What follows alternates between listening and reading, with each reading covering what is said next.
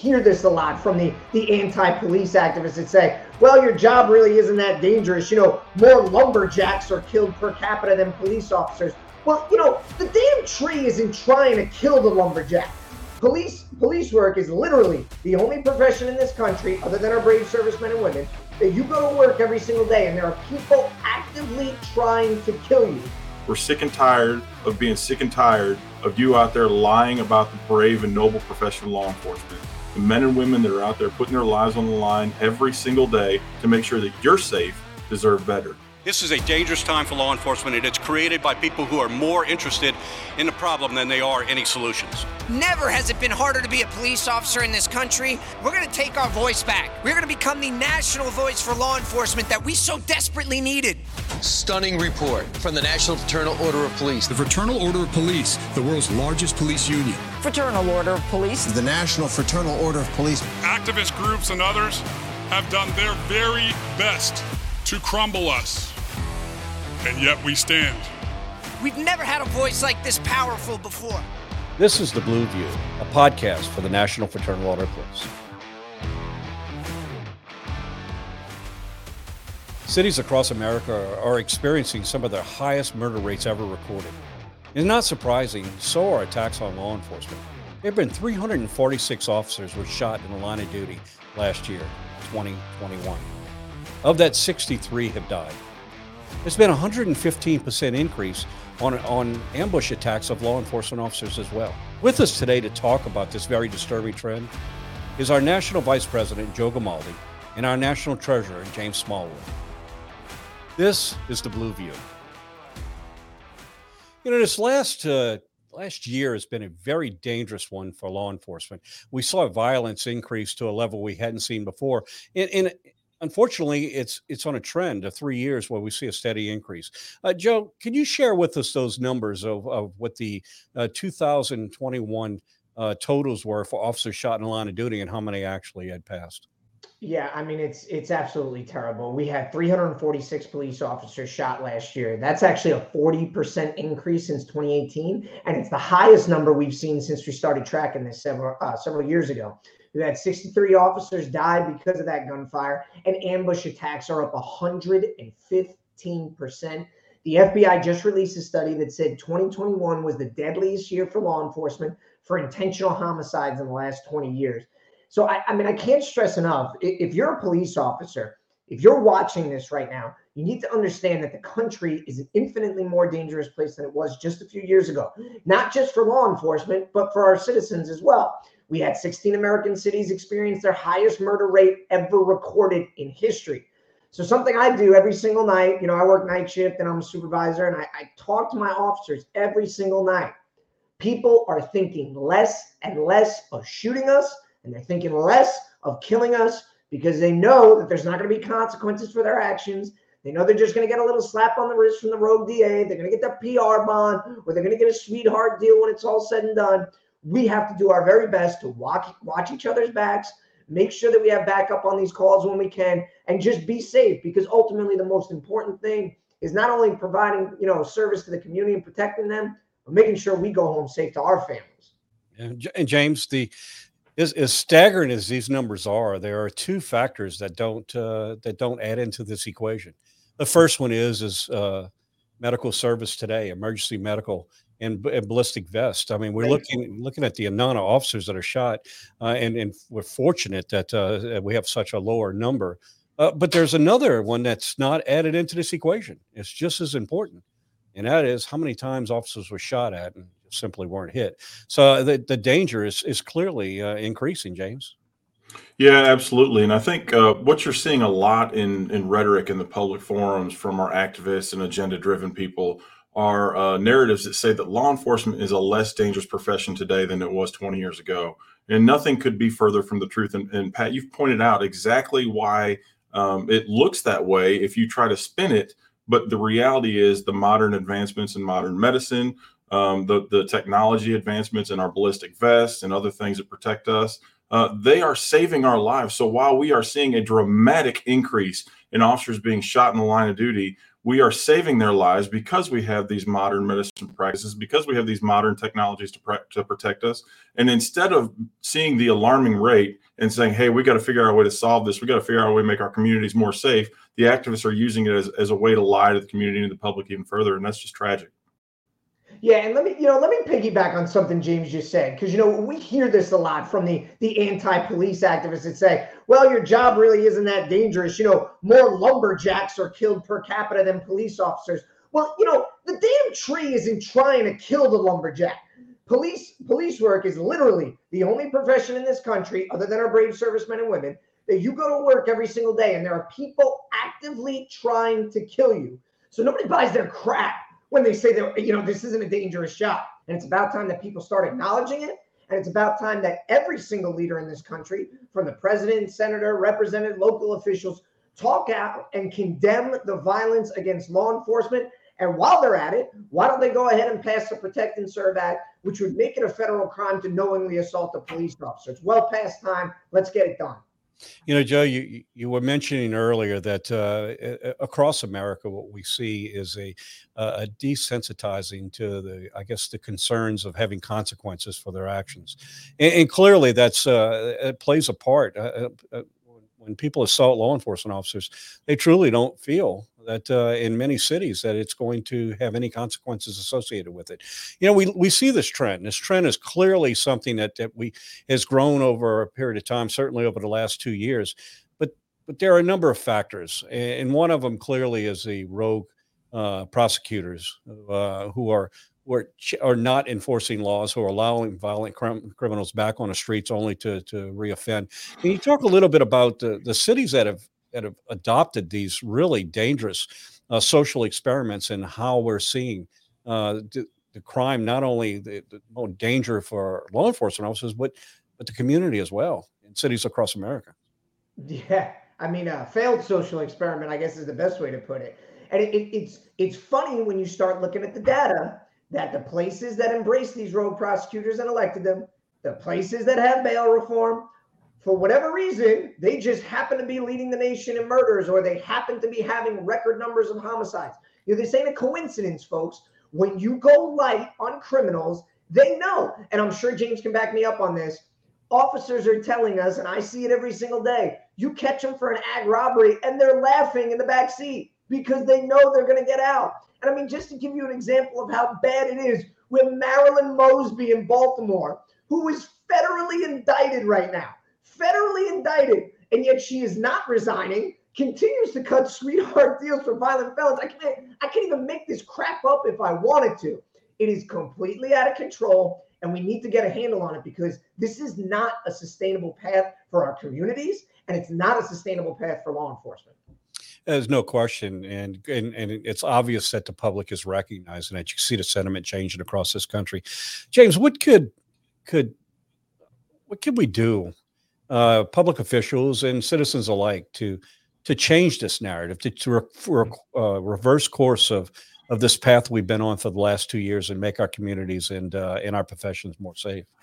Pat, it's a sad state of affairs when an officer can go out there, apprehend a violent criminal, put them behind bars, and before they're even done putting the ink to paper, that guy is finding his way out of jail and out there terrorizing our communities again. It is an absolutely ridiculous place for our communities, for our society to be in. It's time to correct course on that. And quite frankly, the politicians who are running these shows, the rogue prosecutors, the judges who aren't doing their jobs, the people who are letting these violent criminals back out in the community to terrorize the community members, those people need to be elected. They need to be kicked out of office. When we're going through our election process, the community members that vote need to remember, hey, this judge so-and-so or this prosecutor so-and-so is the reason that I'm experiencing violence in my community. This is the reason my doors are getting kicked in when I'm at work. We've got hardworking men and women all across this country who want nothing more to live in a safe environment, who want nothing more to live safely and peacefully and enjoy where they work, play, and live.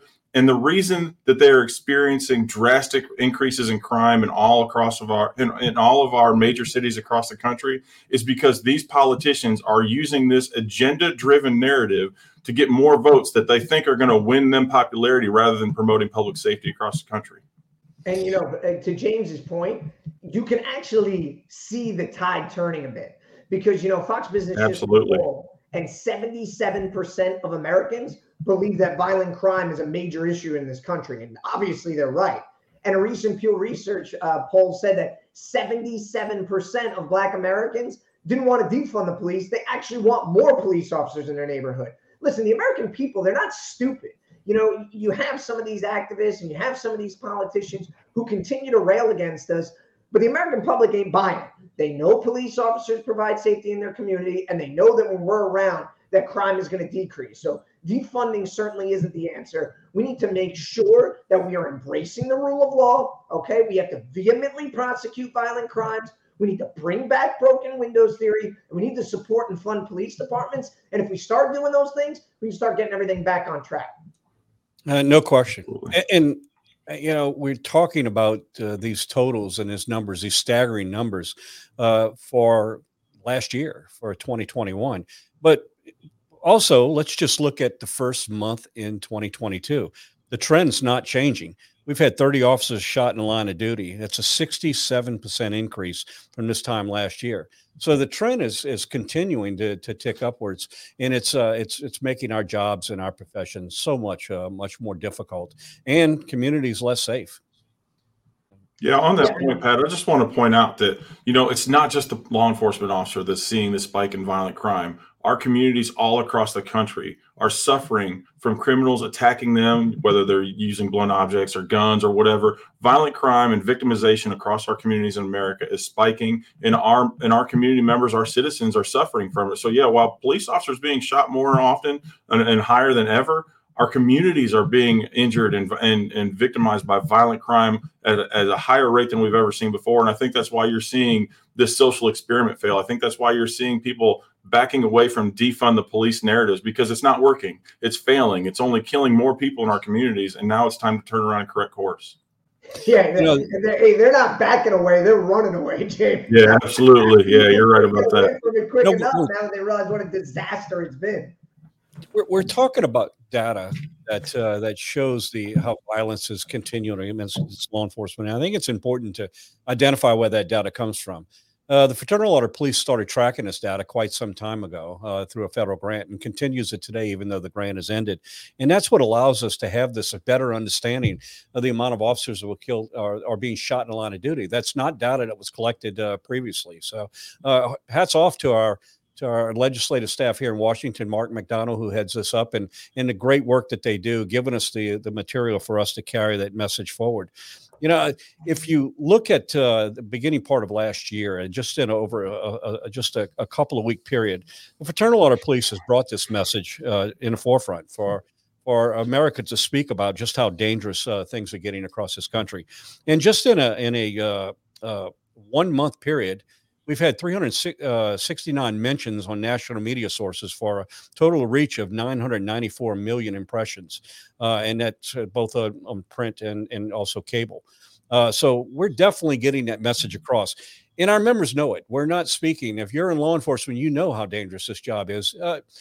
James, we'll start with you. And then, Joe, if you could just share from your members within your local cities that you're in and across the country, what is the attitude of law enforcement officers across this country who show up every single day in this type of environment?